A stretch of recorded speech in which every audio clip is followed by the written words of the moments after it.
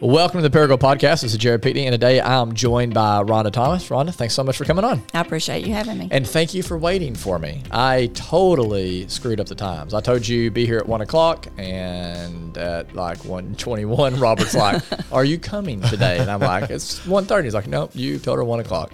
So thank you for being so And then gracious. you ran. You saw me running? I saw you running. Okay, well, that is true. Did I look fast? Yeah. Okay, well, great. That's great. Good running. So you are the lieutenant of the criminal division. What is the criminal division? We work all felony cases that occur within the city limits of Paragould. So robbery, rape, homicide. You never know what you're going to get when you come into work that morning. Just whatever felonies come in is what we get. And how long have you been doing that for? I've been in the criminal division for 18 years. 18 years. So explain to me, well, let me ask you, so I was about to have you explain to me like what happens whenever, for example, robbery and it comes to your desk or whatever.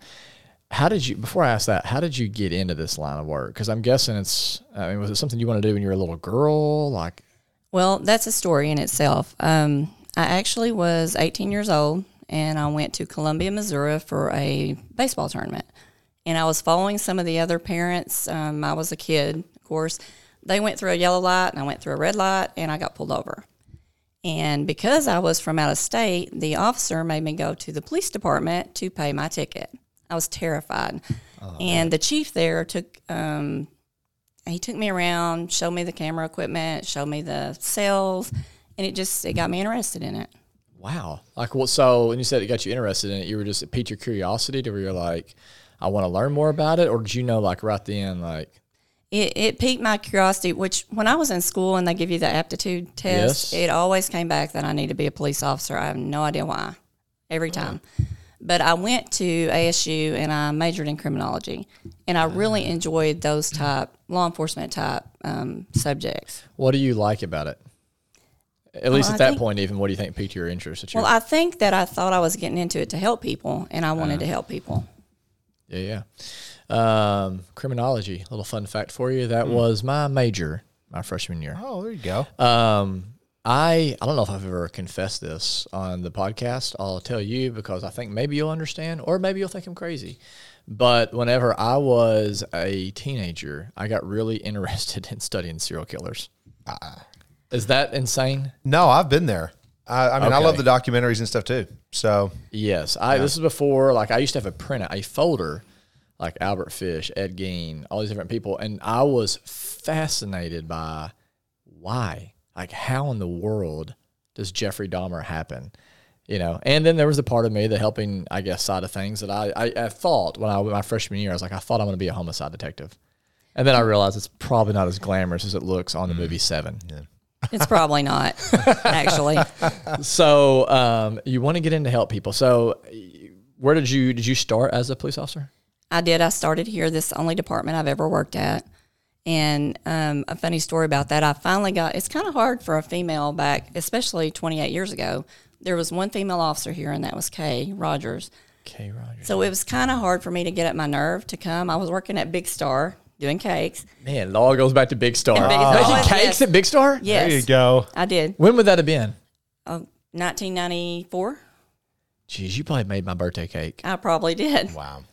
From Cakes to Cops. That's a the name book. of your book. Yeah. Funny. Cakes to cups. So you decide, what a jump. So you're like, I'm going to do this. Well, I came and back then they did the tryouts at Harmon Field, and you had to run an obstacle course. And so when I get there, I don't know if y'all know Brian Smith, but he hired on at the same time I did. And he looked at me and he said, "What are you doing here?" Oh, wow. And I was like, Boost your the same confidence. thing you're doing here. So the first time I tried out, I actually turned a hurdle over. I had never jumped a hurdle in my life. Didn't have any idea how to jump a hurdle. I mean, that's kind of intimidating. I couldn't jump a you've hurdle. never, right. So I didn't make it. And so about 2 weeks later, John Addison, who was a captain then, and he was hilarious, he calls me and he says, "I'm going to need you to come back down here and run that again." I said, "Sir, I don't think I can jump the hurdle." "Oh, well, I've been out there with a sledgehammer beating that thing down." He said, "I think you can." That's awesome. So I practiced in my backyard with I got 2 chairs from the kitchen and put them out in the backyard and tied a string between them, and I just ran and jumped until I could do it. So I passed the second time. And that was in 94? 94. Did you go on patrol? I did. I worked patrol for 9 years. What was that experience like? Well, when I was telling them before you got here, when I first hired on, I probably weighed about 100 pounds, and I was really young. I looked like a kid. And I can remember being on a call, and this drunk guy said, "Hey, little girl, do you want some candy?" And one of the other officers, took up for me. But in the beginning, it was really hard. I really had to prove myself. I bet. Like, so if you were 100 pounds, how do you, I guess, like, I would think as a police officer, there has to be times where, for sure, you've got to come across like, I'm in control. Yes. I've got the situation under control. You're going to listen to me. You're going to do what I say. And so it's like, I mean, is the gun your authority, or like, I mean, like, I'm like, how do you do that whenever? And you said at the time, like, there weren't a lot of females in it. You're 100 pounds. I'm just curious, like, where did the confidence come from to just like, I can do this, even in probably some pretty sketchy, scary situations? I think the confidence came from my mom. She raised me as a single parent, and she always backed me, and she always told me I could do anything I wanted to do. So I've never backed down from anything, and anyone you talk to will tell you that. I don't back down. But there were times I was like, once it was over with, I was like, whoa, that was sketchy, Did you ever think you were going to die? Have you ever had one of those moments? No, not really. I mean, I've been in situations where I thought I could get hurt. And I mean, but you don't think about it until after it's over with, if that makes sense. You don't have time to think about it. You do what you're trying to do. Adrenaline dump? Yeah. And then afterward, like once we, years ago, and y'all may have heard about it, but we got in a pursuit of someone that stole a car. And we're not supposed to pursue unless it's like a bad thing, a bad person that maybe killed someone or something like that. But we got in a pursuit, and we pursued them to over around Kennett. We could not get out of it because there were all these other police agencies that got in behind us. So there were 3 of us from Paragould that was in it, and we couldn't get out. They kept telling us to get out, and we couldn't. But we finally got the guy stopped over around Kennett. And when I stopped, my legs were just like, the adrenaline in my legs were just like bouncing like Thumper, just like, da-da-da. But it was a 10-year-old kid who had I'm not kidding. Oh, man. He had stolen a car. It was when Kroger was still here. It was years ago. Yep. He had on rollerblades and a crash helmet. Jeez. Driving with rollerblades? Rollerblades and a crash helmet. I've never seen anything like it. He had. What did y'all say to him? Well, we didn't have contact with him at all because the Kennett officers actually pulled him out. But he had stolen. I mean, someone witnessed him crawl through the window and steal the car, and we thought it was a grown man. Yeah, little boy, if you're hearing this, we hope you're okay. Yeah. Reach out to us. I don't We'd know love to what hear your side of happened the to story. that kid, but it was amazing because he was going by Mr. T's. He was going up and down in those ditches and stuff. And he literally had to have an angel on his shoulder that day. Sounds like it. But my legs were just like the adrenaline. Once it's over with, your body just, it just dumps. It's crazy. Jeez. You talk about not backing down from a challenge. You know whose mom this is, Robert? Well, I didn't until she told me a little bit ago. Prairie Dog. Yeah, that's right. Yeah. So Alexander LaFoon, for those who listen to the podcast, was on, what was this, the episode before this one? Is that the way it's working out? Right. And so, episode before this. And so he talked about the Prairie Dog, which I can't remember. What's your son's name? Trevor. That's right, Trevor. And so if you've not listened to that podcast, go and be sure and listen to it. It's an incredible journey. And we want to have Trevor on sometime to come and share his side of that just incredible trek. So so you eventually go from patrol, like catch me up to how did you become lieutenant of the criminal division? Well, so I wanted all cops, I mean, just almost all of them want to work drug or dope work when they come in. Why is that? Because it's more exciting? I think it's more exciting, or they think it is. It's better than writing tickets. Yes. I mean, yeah. Have you written tickets? Oh, yeah, I used to write tickets, but it wasn't my thing. I bet it's not. So everybody wants to get out of that, writing tickets to working with the dope. So I kept putting in to go to the criminal division, and they kept telling me no. And I was like, well, that's what I want to do. And so J.D. Stevenson was my chief then. And I honestly think he finally just put me back there to shut me up. I think he was just tired of it. And he's like, I'll put her back there. She'll last 3 months, and we'll move her out. And I've been back there ever since. Wow. So what does your day-to-day look like as a lieutenant? As a lieutenant, I work cases just like the guys do. There's only 4 of us. We're trying to get a 5th right now. We're up to about 1,059 cases this year. 1,000 cases. So give me, like, what are the majority of those going to be? Robbery. We don't have a lot of robberies. We have robberies, though, thefts, a lot of thefts. What's the difference between robbery and theft? Robbery is if someone uses force to take something from you. We have a lot of burglaries. In the cars, things like that? Yes. Well, criminal mischief, B&Es are the cars, burglaries are the houses. Okay. And honestly, we have a lot of child abuse cases, and that's the main thing I do. I oversee the other detectives, and we all take call. We rotate calls, so 1 week a month we're on call. And if something comes in at 2 a.m, it's just like a doctor. We get called out, and we have to come and deal with that. You get called out at 2 a.m? Yes. So when you say like you said even with the child abuse, so why would you get a call, like, say, at 2 a.m. for child abuse? Like, how does that work? Okay, so we actually, a lot of times, someone will walk in, maybe a mom will walk in and her boyfriend is abusing her child, and she will report it. And if something happened real recent like that, we want to get medical exams and stuff done as soon as possible. So we come out and we interview the child, or we make sure, I'm a forensic interviewer as well, so I can do child interviews. And we'll get the child interviewed, get the exam set up, and just work the case. Wow. How many child abuse cases this year? I don't know how many we've had this year, but I can tell you over the years, it ranges from about 60 to 100 a year. Crazy. What are you learning about the child abuse cases? Like, is there a common thread around, like, why certain kids are being abused? Like, is it? I think actually kids are abused across the board. They're abused in wealthy families, in middle class families, and in lower class families. I do see a lot in the lower class families of drug use that leads to child abuse for kids that are in the home. When you're talking about child abuse, you're talking about, like, physical, sexual, all of it? All of it. Okay. Yeah. I actually even teach at the police academy. I teach child abuse investigations to each troop or class that comes through. Teach them, like, here's what to know to look for? I teach them how to respond to the call, how to get the child set up for interviews, how to collect evidence, just how to work it from start to finish. Jeez. So you said it's across the board. It's not just, but drug abuse is the number one.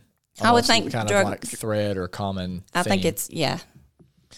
So what happens? Y'all find a kid who's been abused. What's the process for that? Like, once they've been you find out, like, yeah, they're being abused. Well, the child will be interviewed, and if they make a disclosure, then if there needs to be a medical exam, then there's the Child Abuse Center in Jonesboro does medical exams on children. We will get the child sent there for the medical exam, and then we interview the suspect, try to get the suspect to confess. I'm pretty good at that. Have been over the years. Tell me about that. I'm curious about, how do you get a confession from somebody? I don't know. That's giving away my secret. Oh, it is? Good cop, bad cop. No, I mean, I treat people with respect no matter what they're accused of doing or what they did. And I think my whole career I've done that. And I've put people in jail before, and they've thanked me for it. So I think if you treat people with respect, it makes them want to tell you more. Yes. And for the most part, I think they do feel bad. They know that it's wrong. Yeah. So a lot of times they will confess. Or a lot of these people who have done the abuse, have they been abused themselves? Or is that a misconception? Some have, some haven't. Some have, and I don't know that that's a common. I don't think it's as common as people think. Okay. And I think some people might say they have just to make it sound better. Get more sympathy or whatever. Yeah. If someone's listening to this, and I'll ask 2 questions. One, about if they think someone's being abused, what do they do? So I'll start there, but then and let you answer. And then on the other side of that, what if someone is being abused, or they know if they have been abused? So let me start with, if someone is being abused, or they know someone being abused, what do they do? They can either call the child abuse hotline. It's 1-800-SAVE-A-CHILD, I believe, or they can call the Paragould Police Department or any agency in their jurisdiction and report that abuse. And that's scary for people, right? It is. To make that. It is. And, I think the statistics are 1 in 4 boys and 1 in 3 girls or something like that are abused by the time they're 18, and that is not even, it's nowhere close. I have people, I'm known throughout the state for working these cases. We've had great success in Greene County with convictions. So I'll have people 55, 60 years old call me and say, hey, I don't want to take this to my grave. I just need someone to know that when I was 10, I was abused by, grandpa or whatever. I can't tell you how many people over the years have just called and told me they just wanted to get it off their chest. Jeez. Why do you think they wanted to tell you? I think because I care. I think I have demonstrated throughout my career that I really care about. That is one crime that I just really care about. I think, and a lot of people, like normal people, I'll say, they don't realize that, to me, a mom and a dad or a mother and a father, that their sole reason to be on earth is to take care of their kids. But 90% of the time, our victims, their parents aren't backing them. A lot of times they're telling them, don't tell. If you tell, the abuser will go to jail, then we'll have to move or we won't have food. So a lot of times when the parents should be taking the child's side, they don't. So I feel like that I'm stepping in and trying to help them in that. So sad. What would you say to someone who is listening to this who has been abused? Like maybe, and it's like the person who typically would come to you, it's like 30 years ago, my grandpa who's dead now or whatever, or a dad or a teacher or a coach. I have no idea where they even are anymore. And it's been, someone who's been abused, what would your message typically be to them? Because not everybody's going to be able to come up to you and see you and have the time to talk to you, but maybe they're listening to this right now and they've never even told anybody. Like, what would you say to them? I think that the abuse doesn't define you. It's not your fault. You didn't do anything to cause it. And, if you feel like you can, you need to talk to someone about it, a counselor, and just lay it out there and let it go. Just let it be gone and don't let it define who you are now. Yeah. That's a good word. It doesn't define you.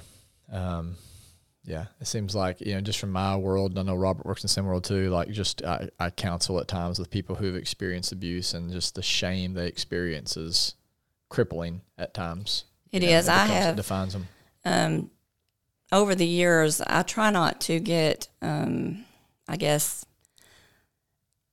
try not to get attached to my victims. Sometimes it's hard. And there are kids that I've dealt with over the years that I dealt with 15 years ago that still come and see me and still talk to me, and we still do Christmas cards, and they'll bring me something at Christmas or just come to say hi, or they reach out and tell me, hey, I graduated college today, or, and it's a really a good feeling to know that you help someone overcome something like that. Absolutely. I'm sure it is. So you said we deal with burglary, abuse. Those are kind of the big ones. I'm guessing we don't get much homicide. We don't. If we do get a homicide, we do. My crew does work it. When's the last homicide? Gosh, I think it's been 2 years since we had one. Oh, good. And when we get a homicide, all of us come out. So we, you find out, you find out so-and-so's been shot over at this I call house. Everybody, and we all respond. And then what do you do from there? Well, we all have different little niches that we're good at. So Robert Sexton is my sergeant. He'll be lieutenant after I leave, and he does crime scene. So he'll go with the other 2 guys to the crime scene and work the crime scene, and I go to the substation and I do the interviews. Ooh. So they will go, what are they looking for at the scene? Any evidence, blood evidence. Collecting all that stuff? Yeah, they collect that, label it, photograph it. And you're going and doing interviews with whoever made the call that, hey, I found this dead body. Yeah, or witnesses, suspect.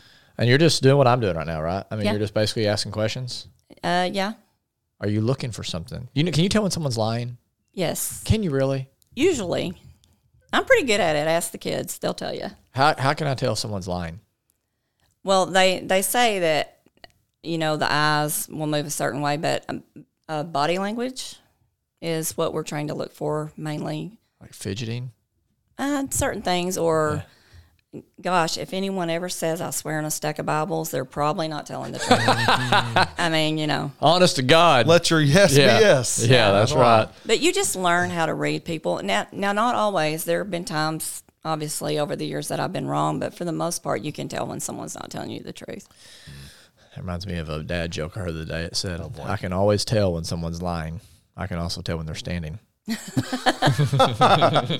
don't think it's the same. Yeah. So, yeah, I think you're right. What is the craziest case you've ever worked? Craziest? Or just like most Or a couple. Yeah. Yeah. Like, what's something that just jump out to your mind that you look back at that you're like, yeah, that was, I'll always remember that. Well, it's not crazy, but I worked a serial rape case once. Serial rape case? Yeah. When was that? Well, it started around 2005, and I think we finally got him arrested in 2009. You knew about it, so it took in 2005 to 2009. So tell me what took so long in that process. Oh, my gosh. So you're aware of this guy in 2005. We you knew got he was him here. on? Okay. He's on the radar. Myself and Shannon Anthony, who works for the county, both were working these cases. But this guy perped on kids that they were young. They were too young to testify. Jeez. They couldn't really articulate what had happened to him. We knew he had been arrested before in Missouri. He had went to a mental facility, and then he got out. He came here, and we had like 7 victims here. And we just made it our goal in 2009 was we're going to finally get him. But he would take these kids. He would go to lower-class families. A lot of them were people that were on drugs or who didn't have transportation or didn't have a place to live, and he would offer to babysit their kids. And he would take these kids and go churching, is what he called it. Churching? Yes. What does that mean? They would go around to churches, even almost up to St. Louis. They went everywhere, and they would ask for money and food at these churches. And so he would take the kids around like they were his kids. And we were interviewing these kids and telling the parents, you need to keep them away from him. You know, he's been arrested for this before, and he got off because of a mental stay. Wow. And we finally got enough to arrest him here after the ice storm in 2009. One of the kids was actually at a therapy session and told the therapist that while the ice was on, this happened. Wow. And so the therapist reported, and we were able to get enough to make an arrest. How old were the kids? They ranged from 2 to 9. Gosh. And by the time we made the arrest, some of the kids had never told, but we ended up arresting on 6 of the kids. Wow. And he actually pled to like 5 or 6 life sentences. Oh, my Jeez. goodness. Wow. Judge Phil Ayers, by the way, I was texting with him a while ago, and he was just he was bragging on you and just saying how phenomenal you were. And he said, I think that maybe he had worked, I can't remember if he said it was the sex crimes, maybe it was, like 15 to 20 cases specifically that you've done. He's like, she's brilliant, like phenomenal at her job. So I'm curious, like, what makes you good at that? Well, I'm going to tell you that Randy Philhowers helped train me. He is the one who trained me how to testify in court, and I don't even know if he realizes what an impression he made on me. Sorry. Oh, that's cool. But I just, when I came into CID, the very first serious case I worked was a child abuse case, and I had no clue what I was doing, none. I wanted to work dope. That's what we all want to work. And they said, you need to interview this little girl. I think she was 6 years old, and the neighbor had done something to her. And I'm like, I don't know how to interview this little girl. And so I went in my office, and I sat down on the floor Indian style, and I just talked to this kid, and she didn't make a disclosure. Of course, Lord knows I didn't do it right. I know now I didn't do it right, but she made a disclosure, and we were able to make an arrest on it. And after that day, I thought, you know what? There's a real need to know what we're doing and to work these cases. And so I have taken every training known to man. That anything I can take, I take. Leanne Vanneman, Leanne Stidham was a big help to me when I first came on. Our department was a small department, didn't have a lot of training money, so she would kind of tack me on with the state police and get me into training for free. Sometimes I would sleep in the motel that she slept in, and she shared a ride with me. And, I mean, we just, together, the community got me trained. That's fantastic. That's a beautiful testimony. You're about to retire. I from am. this job? Well, sort of, yeah. Okay, so you're moving after 18 years to the county, is that right? 28 years. Oh, 28 years. Yeah, you've been 18 years Yep. just in this. Okay. 28 years. Wow. So what led to that decision to moving over to the county? And what are you going to be doing? And I'm going to be basically doing the same thing. I'll be the captain of the criminal division at the county. Okay. So you're definitely not retiring from No. like the work. I don't know if I ever can. I honestly, I love the work. I love it. But Brad came to me when he decided to run for sheriff, and he said, "When can you retire?" And I said, "Well, I can retire January 1 of 2023, but I don't know that I'm going to." And so we talked about it, and I studied on it for several months, and then he finally just made me answer, will you go or won't you? And so I finally told him, yeah. I think I can do some good there.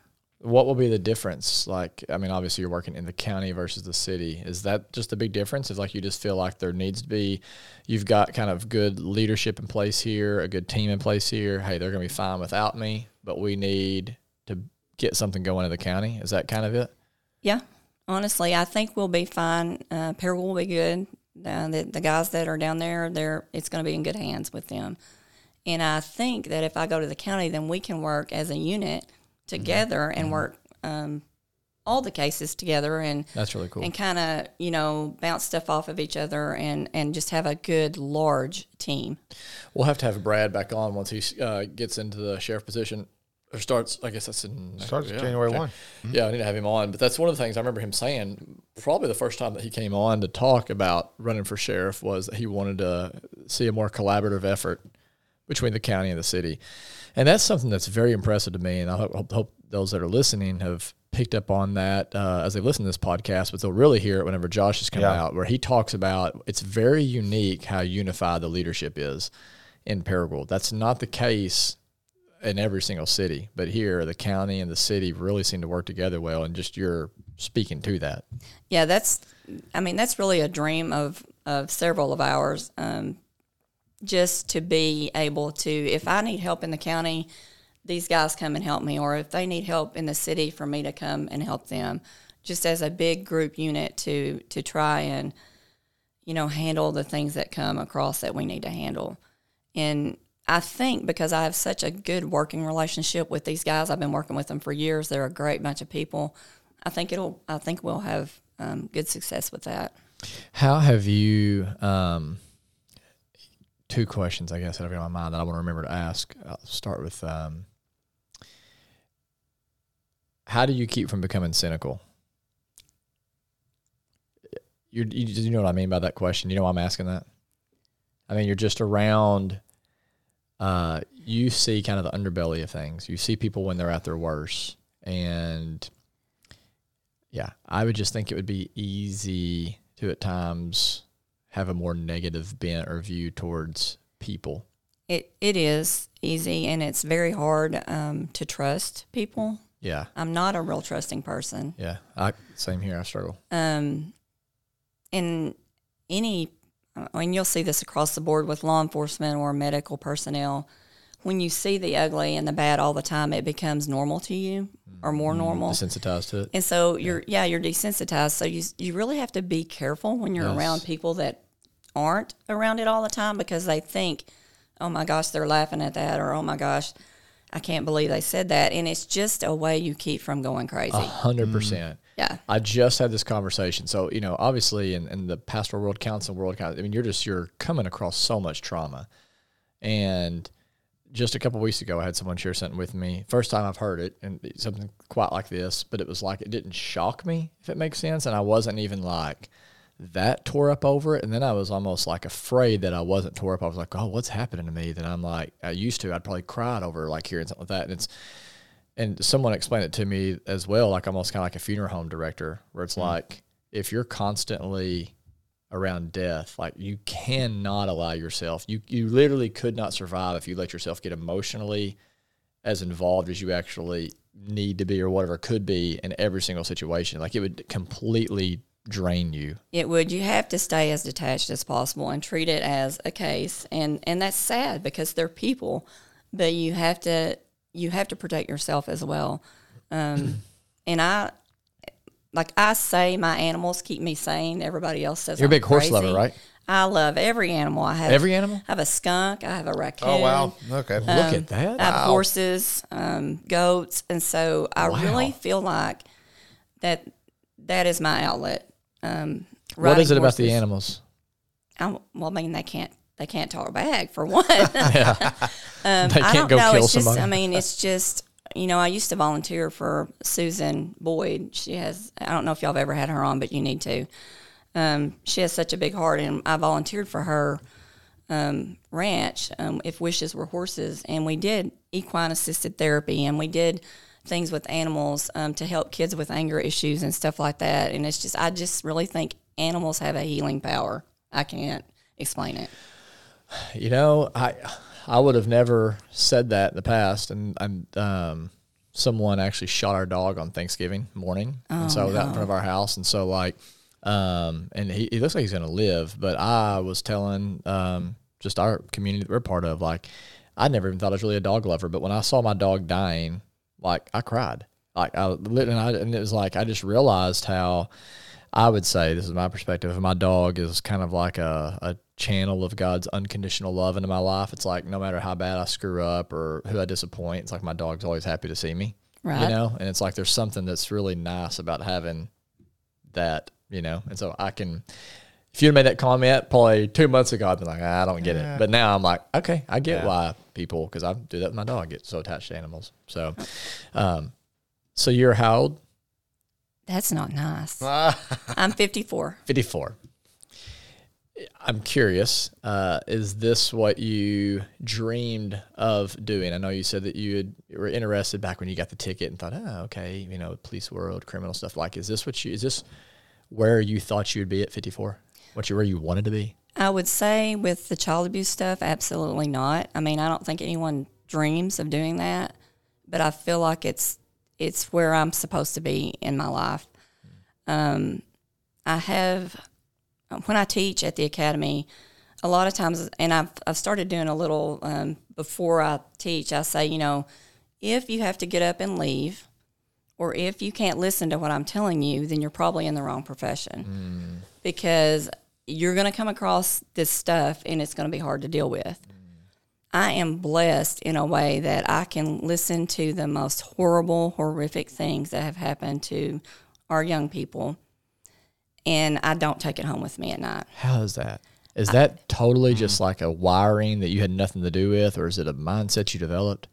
I think it's just a wiring that I had nothing to do with. I think it's just what I'm supposed to be doing. I think it's like a calling. I think I'm supposed to be working child abuse cases. And I do hate that these kids are going through this, but when I go home at night, I'm home. I don't dream about this stuff. It doesn't bother me when I'm not at work. It's not something that I dwell on that makes me sick. And when I get to go, like anyone who knows me, I love life sentences, y'all. I mean, that's my thing. I like it. You love life sentences? I love life sentences on what do you mean by child that? abuse cases. The very first time I went to trial, and I believe it was Randy Philhowers that did it, but we had a guy that he just skated the line here in Paragould. Like, we always knew he was kind of into stuff, but we couldn't prove anything on him. And someone reported that he raped him, and it was a child, and I worked the case, and I got enough to arrest him, and he kept saying, Miss Rhonda, you're going to be so surprised at the outcome of this trial. And I was surprised. He got 2 life sentences. 2 life sentences, and I was just like blown away. And so ever since then, I'm like, I need another one, But, I mean, I think that just shows that this community, people ask me, why is there so much sex abuse and child abuse in Paragould? It's not just Paragould. Mm-hmm. It's everywhere. Mm-hmm. Has it increased, though, per year, or no? Not so much. Okay. We get more reports, but I think the reason we get the more reports is because people know we're working. Yep. I mean, they know we're working the cases, and so...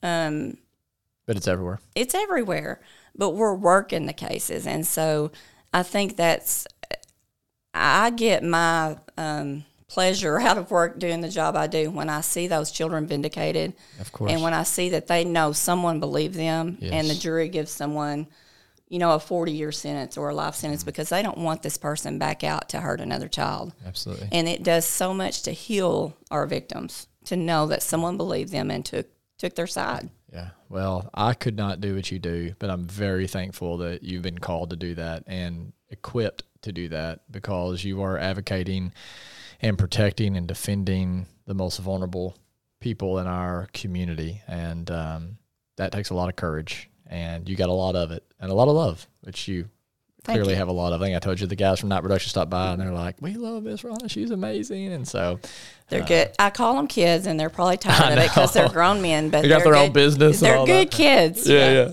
Absolutely. Well, there's so much more we could talk about, but I want to end with some rapid fire questions like we do every single episode. And if you're ready, I'm going to start sending them your way. It's like you're on the other side of the seat. Like now, you know what it's like for people to be questioned by you. Well, I think I'm ready. Tell the truth now. All right. Yeah, that's right. Yeah, I can tell when you're lying or We can standing. tell. All right. Number one, what is either the last show or last movie you watched or last book you read? Firefly Lane. Firefly Lane. Firefly Yeah, Lane. it's about childhood friends that cool. follow each other all the way through life. Excellent. Favorite band? Oh, man. Right now, we could just even say right now. You can go either all time or just right now, whatever's easiest for you. The Scorpions. The Scorpions? Yeah. Oh, the Scorpions. Are they a metal band from the 80s? Yeah. Okay, perfect. Amen. What is that? Do you listen to mainly like 80s music? No, I listen to everything, and I get that from my kids. They listen to everything from alternative to underground Sure. stuff to country. Yeah. And when I'm with them, I listen to it too, and I like it. Good I for mean, I you. like a lot of music. Same here. Give me one song by the Scorpions I need to try to listen to today. Still loving you. Still, that sounds like a slow song. Oh, No, that's it's it. not. 1984. Look, he's checking me over there. 1984. 1984. I was one. Oh my gosh, I'm gonna come over there and hit you. I just thought I'd throw that out there since you told me your age. What is your favorite meal? Well, Sheila Robertson makes the best cube steak and mashed potatoes and corn. Do you know Sheila? Oh, yeah. She's also going with us to the county. Is she really? Yes, and Man. Snyder's taking everybody over to the good side over there. yeah, he's taking a few of us. He's taking the mouthy ones. We're the mouthy ones. Yeah. Cube steak, mashed potatoes. I had mashed potatoes last night. We do a mashed potatoes and Salisbury steak combo. Well, when you can't cook, You find people that can? exactly. Perfect. Beautiful. What's on your nightstand right now? Let me guess. A gun. Oh, I have guns everywhere. Do you have one on you right now? Yes. Okay. And one in my purse and one. Yes, I have guns everywhere. Other than that, a cookie jar. With Why not? cookies? With cookies in it? No, it don't have cookies in Oh. it. But I Because you ate them or because I you just... collect cookie jars, and so Oh. there's cookie jars literally on every table and every counter and every Seriously? cabinet in my house. How did that come about? I have no idea. Are you most proud of one? Do you have any that are like, Well, I have one that I got at the Willie Nelson concert, Weird. and it's a Chihuahua dog, and he literally he's like got a Mexican hat on and a little Chihuahua. And Why was Willie Nelson selling those at his... no, it wasn't there. I got it on Oh, after we left. I was like, I thought you table, get at it. the merch table. I'm like, I was like, it's so bizarre. He could probably sell some at I his bet concert. he though, could. I'm I saying, 'cause guarantee he looks could. a little stoned. Yeah, he probably could. People there are probably pretty stoned. They're hungry. Cookies. Do you still bake? I do bake. Like cakes, cookies, everything, pies? I do wedding cakes. Really? And occasionally I'll do a birthday cake for someone I really like, but for the most part I do wedding cakes. I enjoy doing flowers. I worked for Bren's when Bren's was here. My mom used to do flowers. And I worked for them for 20 years for holidays, and I just love doing it's just like no stress work. Cakes and man. flowers are just no See stress. instant results, and you bless. You might be one of the most interesting women I've ever met in my life.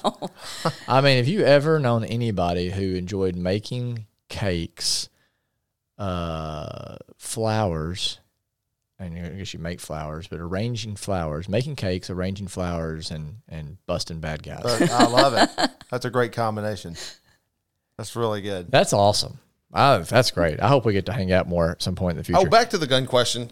I have a question. All right, introduction to handguns. If you're going to get your first handgun, what do you need to get? That's a good question. Well, I bought my mom when she was still with us. I bought her a 38 because I thought it was easier. You can tell when it's loaded, and it's just Like a revolver? yes, a 38 Okay. revolver to me would be the easiest gun to get for someone who knows nothing about them because you flip the little cartridge out, you can tell if it's loaded, and all you do is pull the trigger. Yeah. I do not own a gun.